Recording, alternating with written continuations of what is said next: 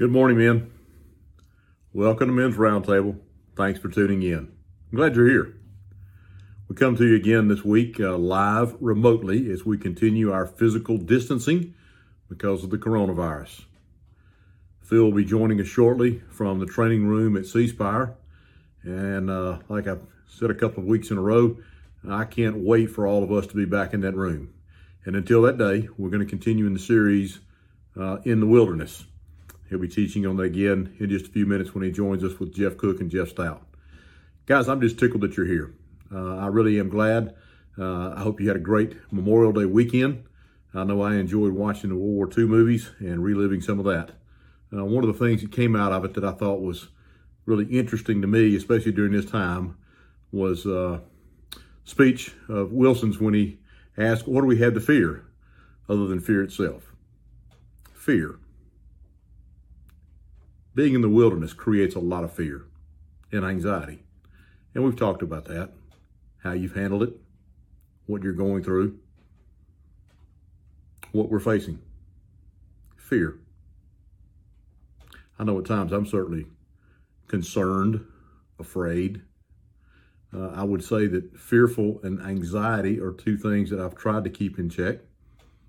I hope that you're reaching out to brothers if you find yourself fearful and filled with anxiety. Someone that's maybe more mature in that area that can walk along with you, help you through this rough time. Those that have lost family members, those that have been sick, lost jobs, gone without paychecks. It's tough. It's tough. Guys, I want to take just a second and say a special prayer this morning. Before I do that, I'd like to reach out to Tim Atkinson and his wife Denise up in the Memphis area. Tim starts his cancer treatments again this morning, for pancreatic cancer that is now spread to the liver area. He had a biopsy done a few weeks ago and he starts chemo this morning. I know he needs prayers from us. Denise does as well. A group of about 25 of us went up 2 years ago in May and had a night out on his patio, anointed him with oil, prayed over him, and I know it had an impact on his life. And I know at this time, Tim is afraid, fearful, anxious, but at the same time, I've heard Tim, and I know Tim knows who his Savior is, who God is, who his Lord is. And I know he walks in that knowledge today as he goes into the hospital to start chemo treatments again. Denise posted yesterday a picture of a rainbow that she saw on her way home when she felt like she was alone and she knew God was with her. I hope you see God in his beauty and he comforts you. Let me open this with a prayer. Heavenly Father, we thank you so much for the grace that you give us, for the strength that you give us, for the knowledge and the understanding that you've revealed to us. Lord, I pray that you would be with Denise and Tim this morning as he begins his treatments. I pray you would be with the medical staff. Allow them to use the skills and knowledge that they have to help Tim conquer this cancer. Allow him to heal, Lord, if it's your will. I know Tim has accepted whatever your will is, he will be fine with. Selfishly, Lord, I pray that you would make him whole. I miss my brother. I wish he was with us this morning. Thank you for Phil, for Jeff, and for Chris putting together our papers every week. Lord, we raise Tim and Denise and the medical staff this morning. In your precious son's name we pray. Amen.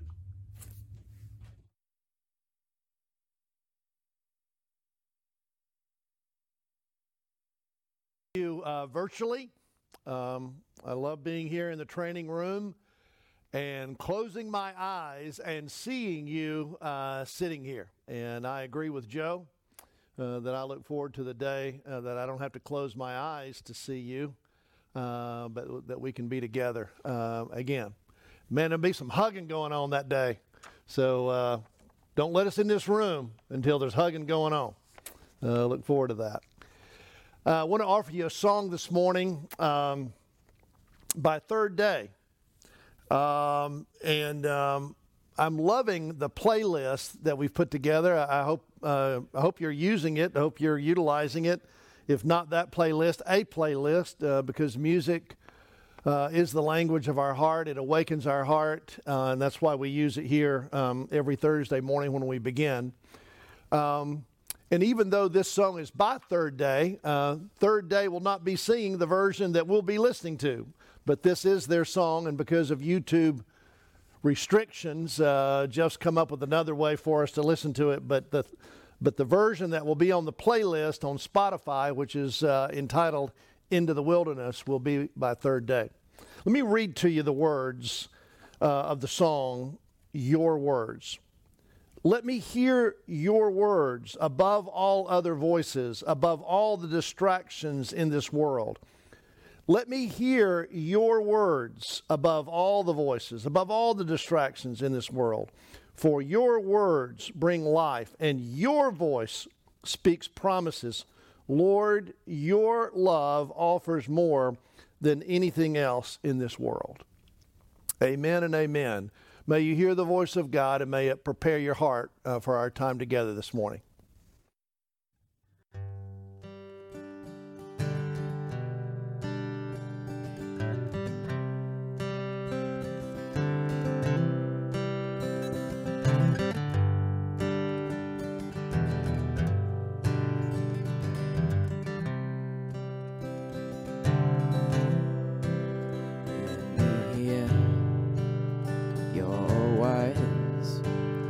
Above all other voices, above all the distractions in this world,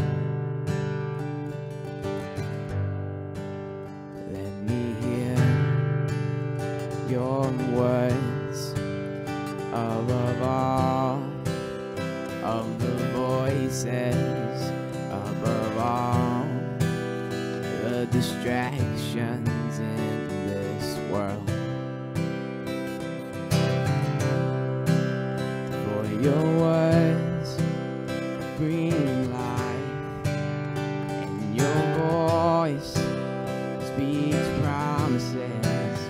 Lord, your love offers more than anything else in this world. Your words give us life that's never ending. Your words bring us love that never fails. Everything else will fade away, but what will remain are your words.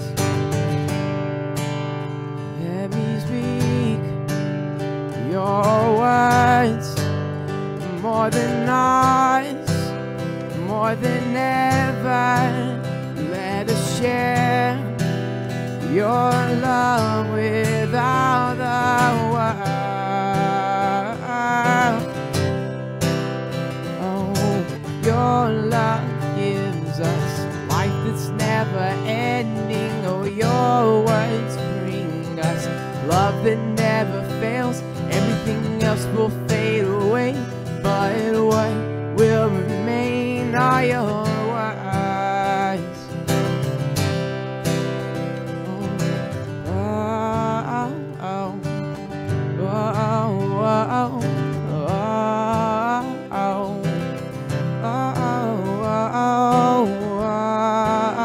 Oh,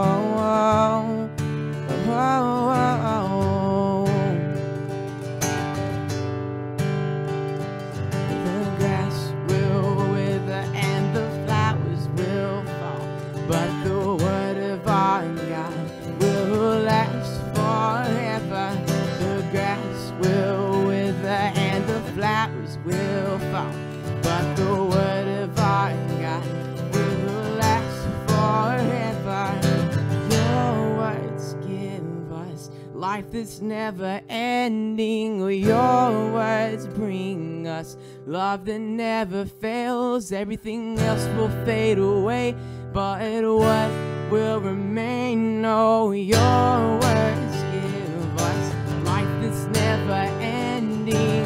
Your words bring us love that never fails. Everything else will fade away, but what will remain are your words.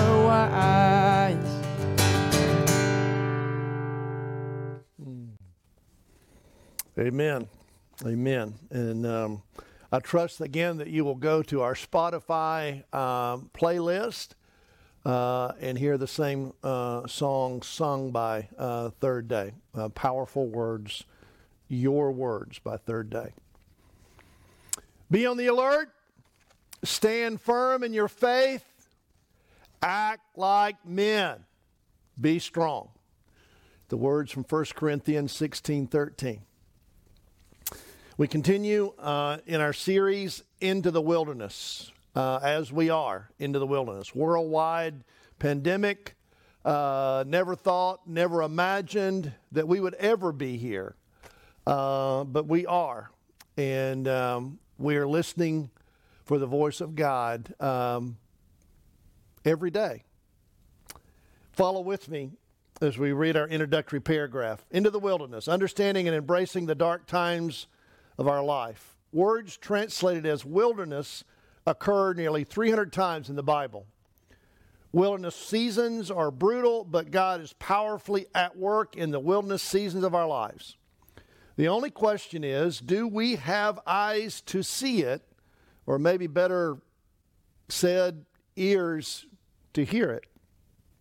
In order for God to give us the choice whether or not to trust Him, He must present us with a moment of crisis, and since He wants to seek help from Him, He brings us through the wilderness to remove all other help first.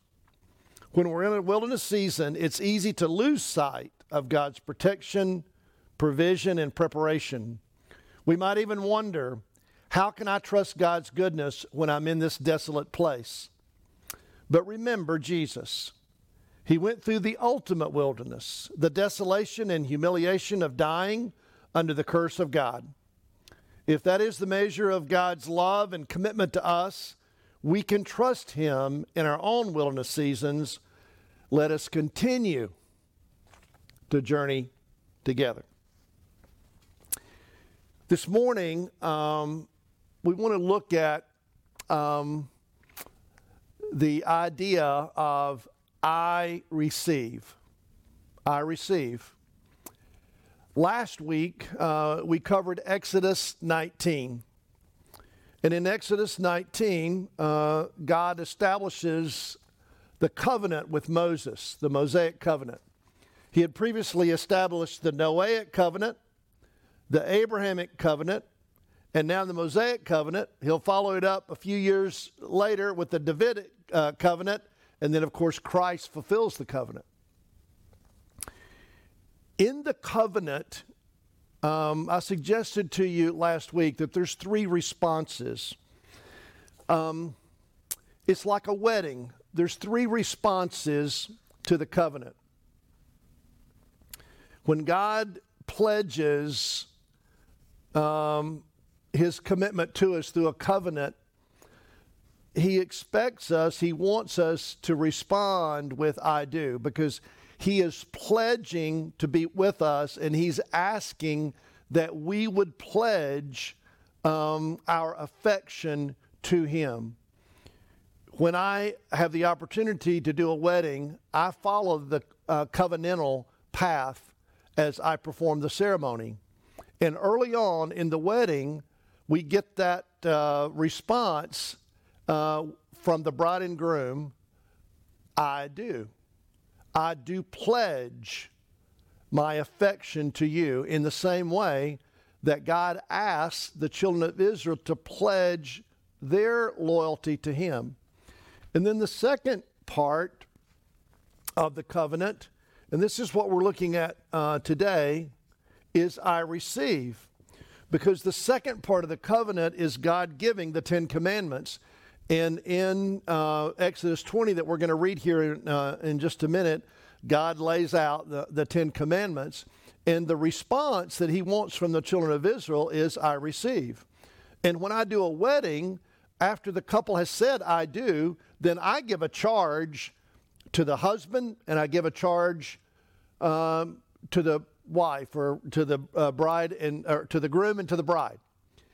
And I hope and I expect that they will receive those instructions as a guide to how to be a better marriage partner, to be a better spouse. And they respond after the charge, I receive. And that's what we're looking at today. And finally, just to reiterate what we talked about last week, the third part of the covenant is the execution of all the instruction. And God expects that everything from the sacrifices to just the daily obedience of walking with God, the response would be, I will. I will. I will execute that which you ask, God. So the covenant is, I do, I receive, I will. So turn over to Exodus 20 and let's look in greater depth at I receive. And before we actually read the passage, I have 3 questions for you. So pick up your pen and engage with me. I receive. The first question that I would ask you, what is difficult for you about receiving instructions? Are you a good instruction receiver? Or are you one of those guys who takes the TV or the play toy out of the box, throws the directions away, and just dives in? Instructions? Who needs instructions? Hand me a screwdriver and a pair of pliers and some duct tape. We'll get this done. But the idea of receiving instructions is an act of humility. I don't know. I need instruction. It is the honoring of boundaries. Ever been with somebody who could not receive instruction and therefore did not honor your boundaries? They didn't ask you what you would like. They didn't ask you what love meant to you. They just started running in the direction that they wanted to run in, and they expected you to follow.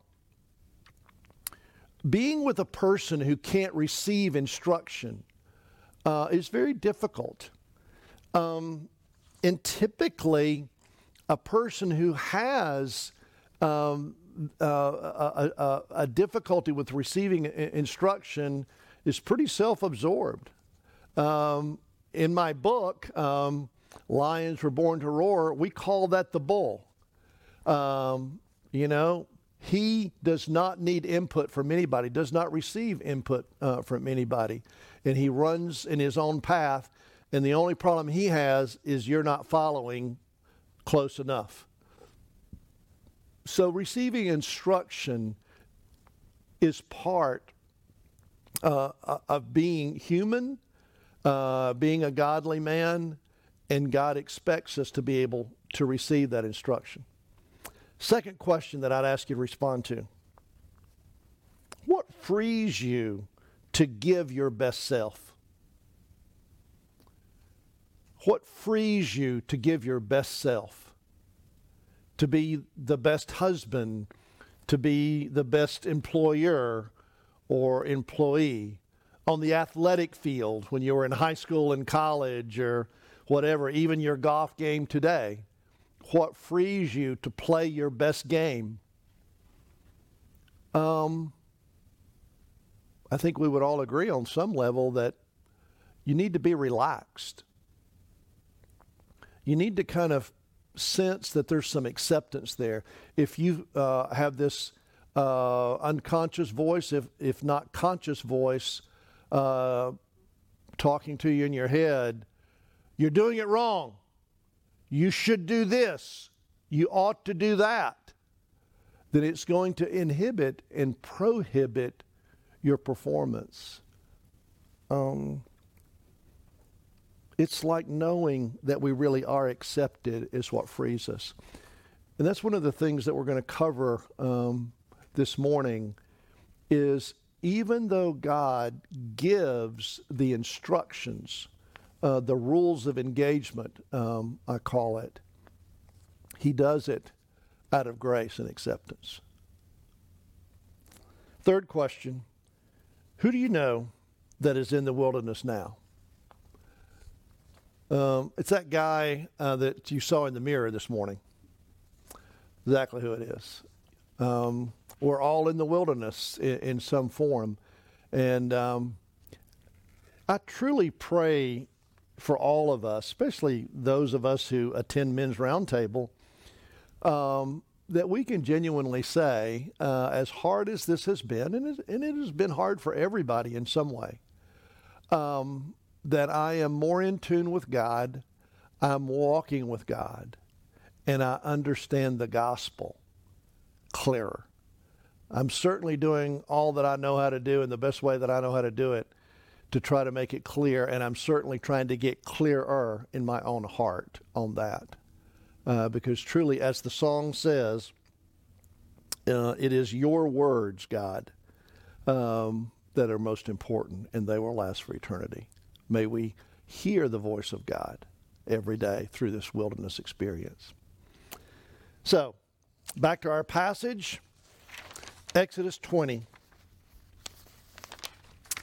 Exodus 20 is the giving of the Ten Commandments. And I would just offer you that it's really important to understand that in this covenantal process that God is giving, it is so important to understand that he is giving it out of grace. Imagine this, that God was a God who brought the children of Israel out of Egypt, led them through the Red Sea, miraculously showed his power to them, and put them in the wilderness and didn't give them any way to understand what he wanted. He just kept saying, love me, love me, love me. There would be a sense, a very real sense, that would be harsh. It would be like when I first started playing basketball and got my first uniform in the fourth grade. Part of learning to play basketball was learning the rules. And I remember one of the hardest things that I had to learn was not to walk with a basketball, because when I first got the basketball, I loved to take 2 steps and then dribble. I just wanted to get a head start. And I learned pretty quickly that, no, if you're going to take a step, you have to dribble the basketball. Learning the rules. And God, out of his mercy and grace, gives the children of Israel in Exodus 20 the rule book so that they would know. I want you to know how to play the game.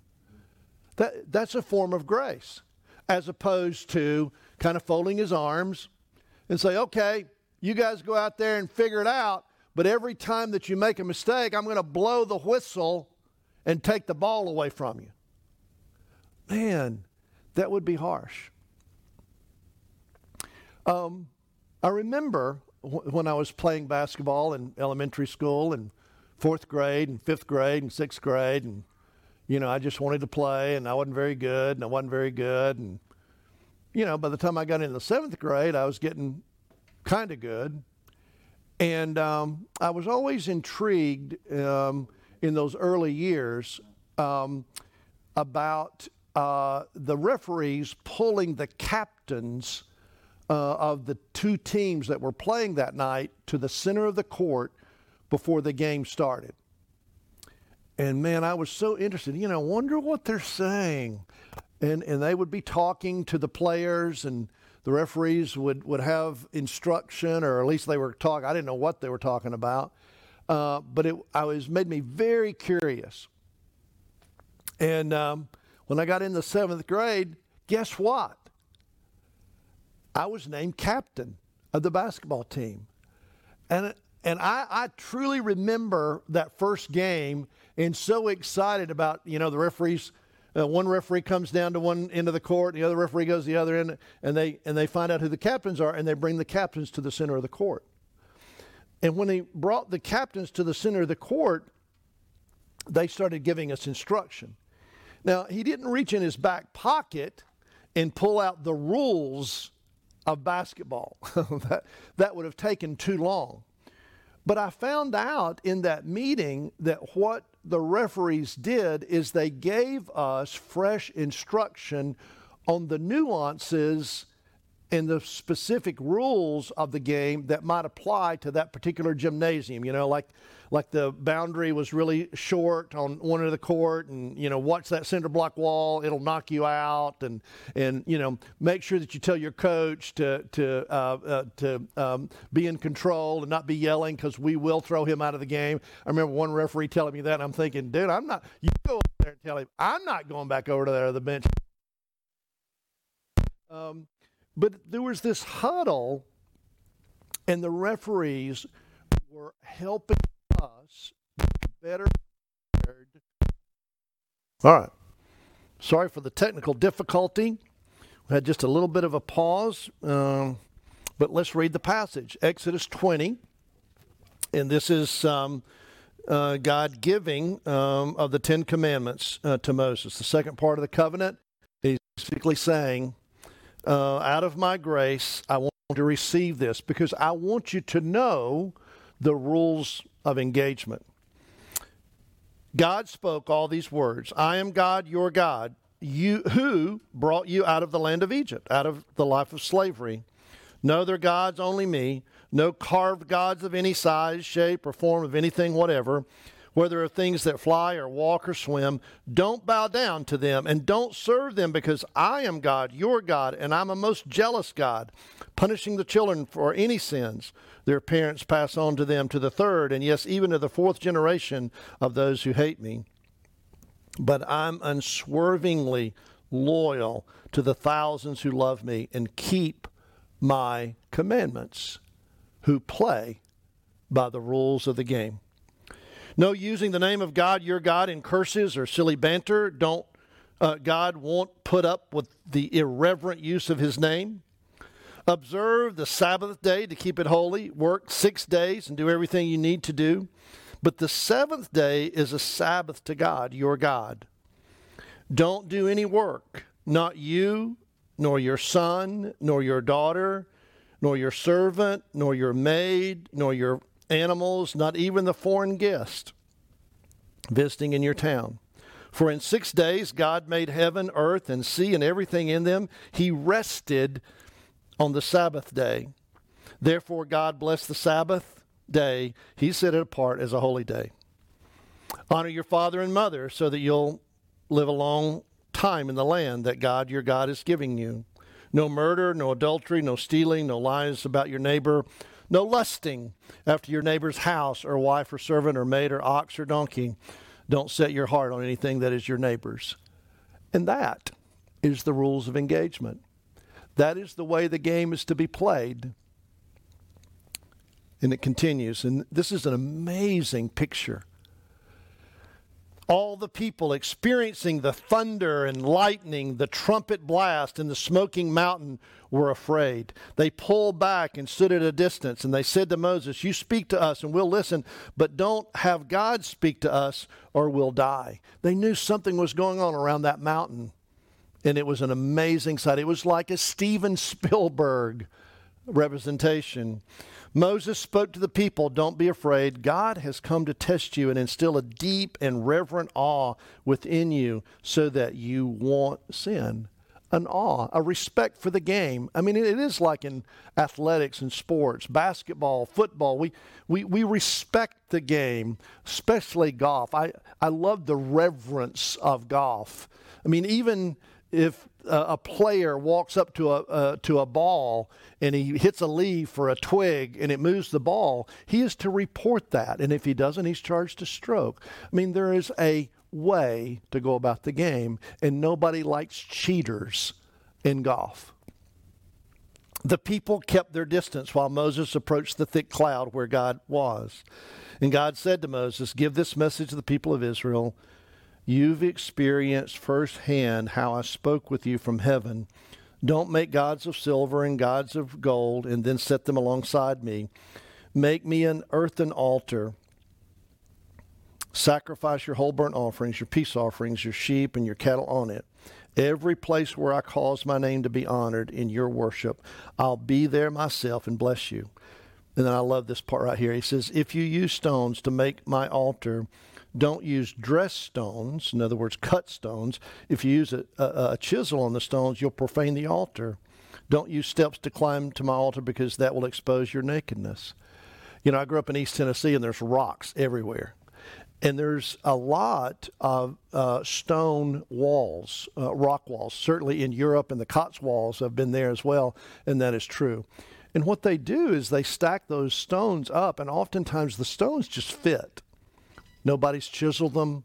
They just keep looking for the right rock, and it just fits. And that's kind of what God's saying, you know, use the rocks that fit. Don't chisel them. Don't profane them. God was giving the children of Israel, out of his grace, a way to understand. Now, I want to jump over to Galatians chapter 3, and I forgot to include this in the notes, but this is such a powerful passage that parallels the Exodus passage of the giving of the Ten Commandments and amplifies on this. Galatians chapter 3 helps us to understand what God was trying to accomplish by the giving of the Ten Commandments. Now listen to this. This is Galatians 3. And if I'd let Jeff know this, he could flash it up on the screen, but I forgot to do that, so I apologize. Galatians chapter 3. Now listen to this, verses 9 through 13. "So those now who live by faith are blessed along with Abraham who lived by faith. This is no new doctrine, and that means that anyone who tries to live by his own effort, independent of God, is doomed to failure. Scripture backs this up. Utterly cursed is every person who fails to carry out every detail written in the book of the law." So God gave the children of Israel 613 laws. Now, there's the 10 Commandments, and then there's 603 additional laws. And what Scripture is saying is that nobody has ever kept all 613. Now, listen to this with that in mind. The obvious impossibility of carrying out such a moral program should make it plain that no one can sustain a relationship with God that way. The person who lives in right relationship with God does it by embracing what God arranges for him. What God arranges for him. So much more critical what God does than what we do. Doing things for God is the opposite of entering into what God does for you. Habakkuk had it right. Quote, "The person who believes God is set right by God." And that's the real life. Rule keeping, 10 commandment keeping, 613 law keeping does not naturally evolve into living by faith, but only perpetuates itself in more and more rule keeping, a fact observed in Scripture. The one who does these things, rule keeping, continues to live by them and will be cursed by them and will be frustrated by them and will most likely quit by them or become so rigid by them that you are hard and unpleasant to be with. The rules of the game are to bring order to life. And it's out of grace that God gives it.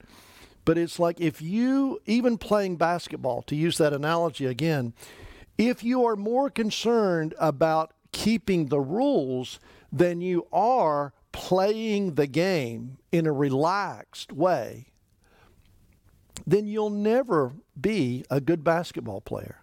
You want to know the rules intuitively and then be free to play within those boundaries and to be freed up as you know them. So God has given us the 10 Commandments by His grace. It's a work of grace.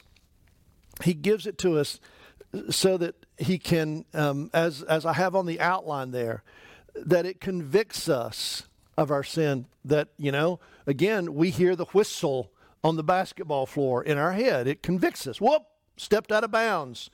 I ran with the ball.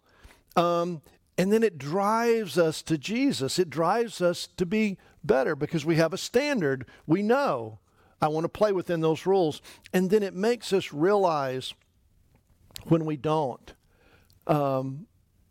live the holy life.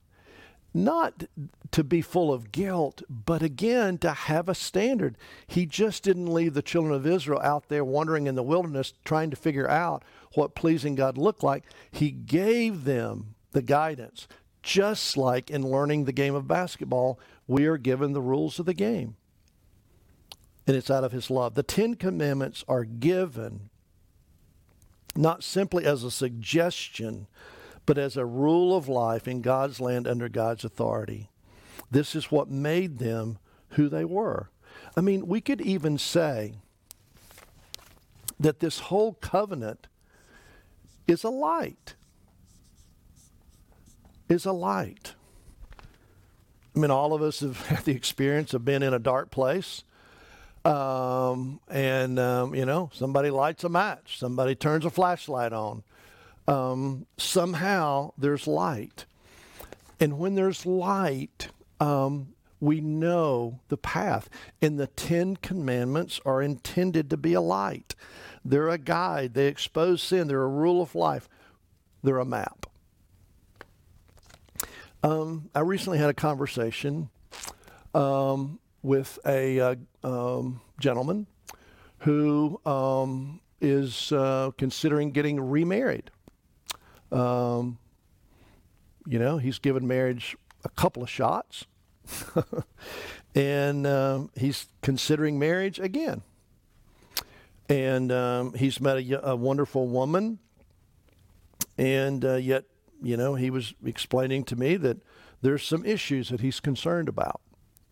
And he was thinking, maybe what I ought to do is just go ahead and get married.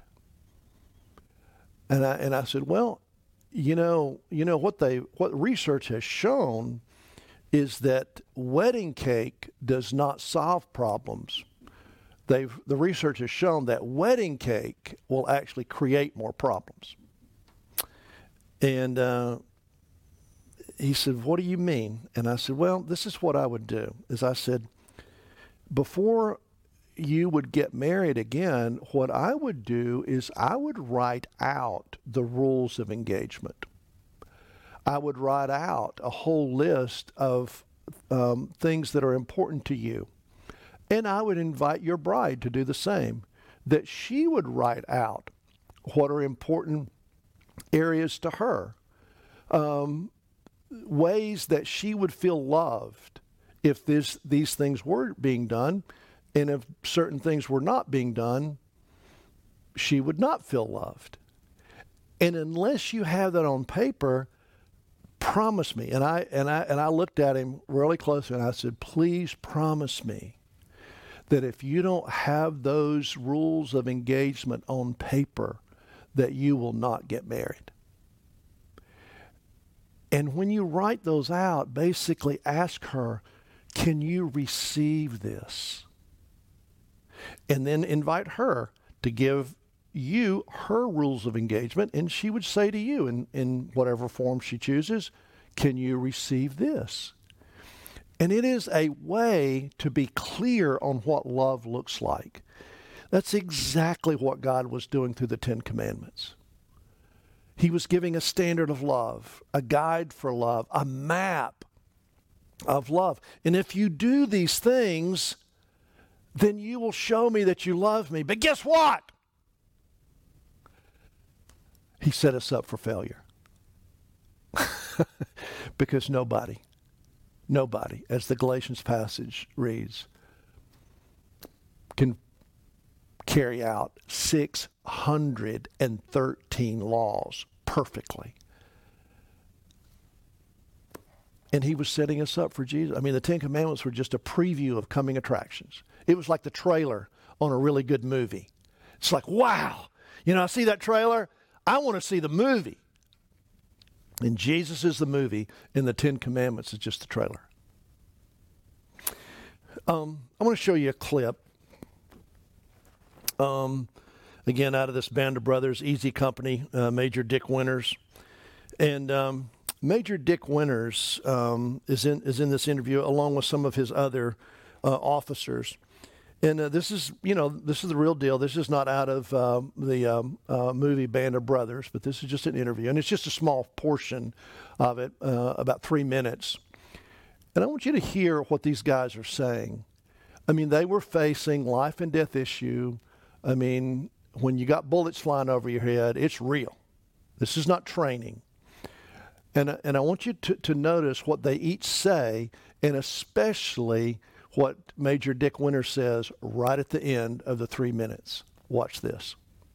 I've seen death. I've seen my friends, my men being killed.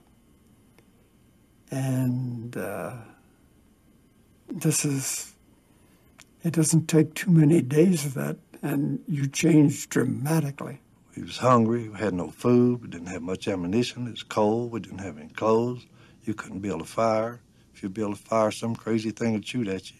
Everywhere you would look, you would see dead people, dead soldier there, here, ours, theirs. Then civilians besides, dead animals. So death was all over. You don't have a chance when your friends go down, to really take care of them as you might, and especially if you're in an attack, moving or whatever. And I withstood it well, but I had a lot of trouble in later life because those events would come back, and you never forget them.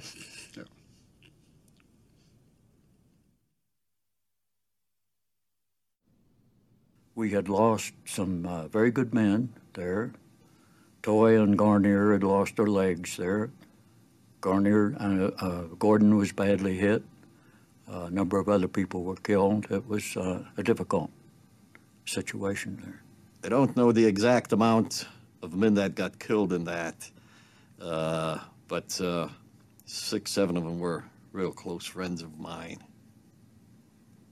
Skip Muck died, and Eugene Rowe came to me about 10 minutes after he was killed, and he wanted me to see if I wanted to go look at him, and I said no, I wouldn't be able to stand that, so I didn't go look at him. After Bastogne, we went to Hagano. There was another push there. We wanted to get some idea what was across the river there and what kind of strength they had. You have a feeling you're going to live through the war. You have a feeling it's starting to ease off.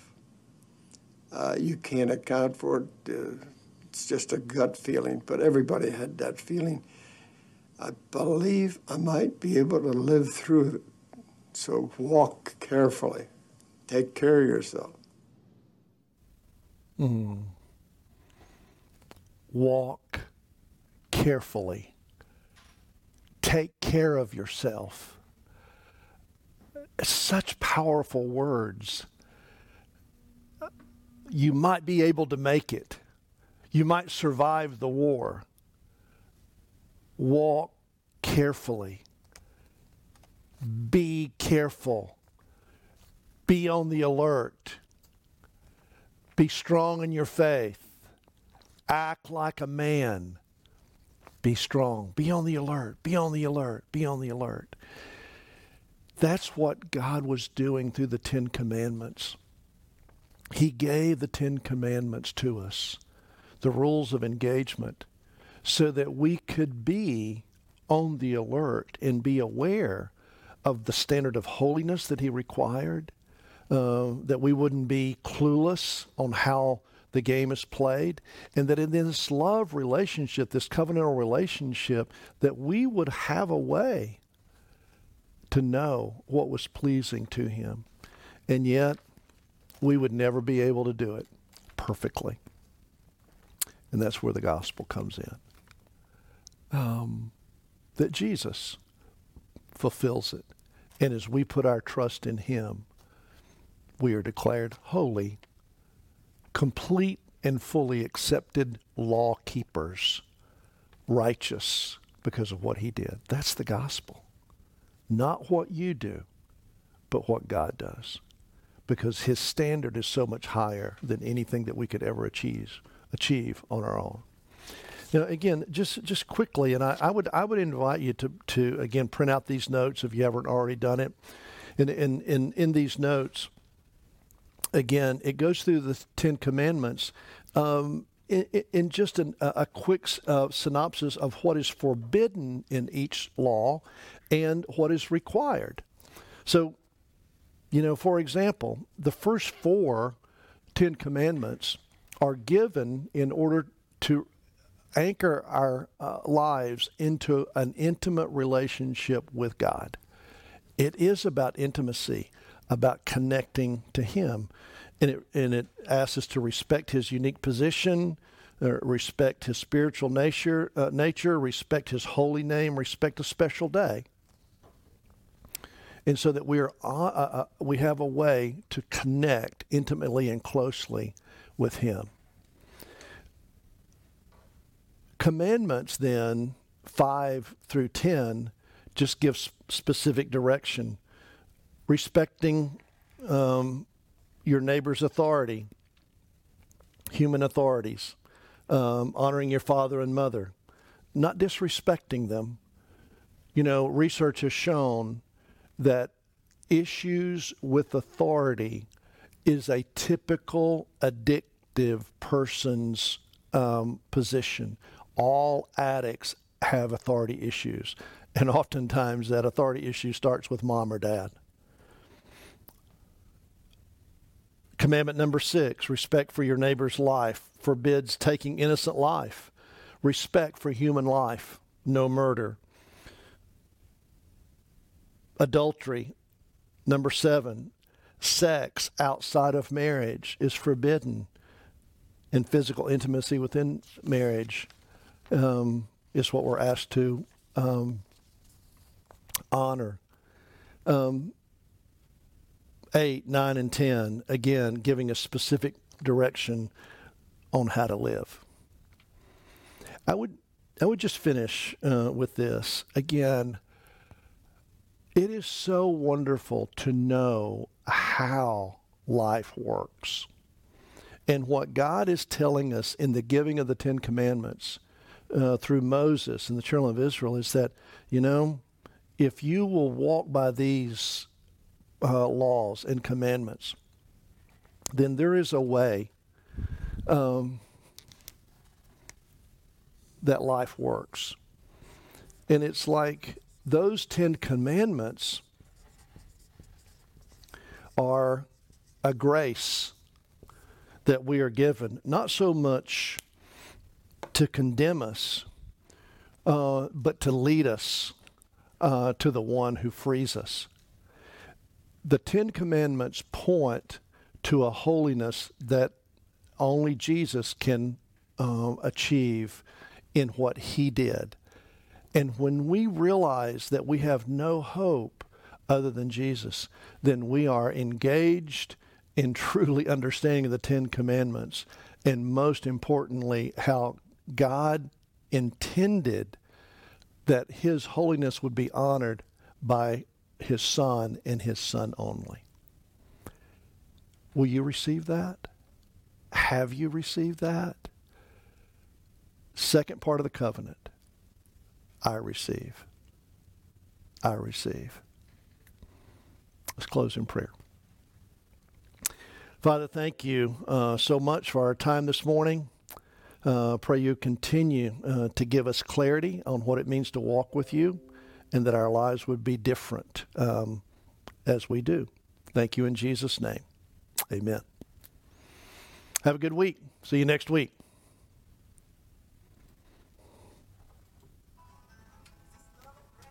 All right, so we got it. It's just we're going to piece it together and put it back up. Okay. Good. Cool. They cut the Wi-Fi. The Wi-Fi here has something in it where it's like streaming, like cut off or something. So we really need to get a hot jack, or with this room being used for whatever, we can go to a smaller room. Do it in the conference room or something? Smaller room. Yeah. Because we can set up in 5C or 5A or something like that. Have all this stuff. Because that way we'll have a network judge that we know is live. They cut off all the network access here for anything that's considered an open public space. Yeah. They've cut it off. Yeah. I will be in Fairhope next week, and right now, what I'm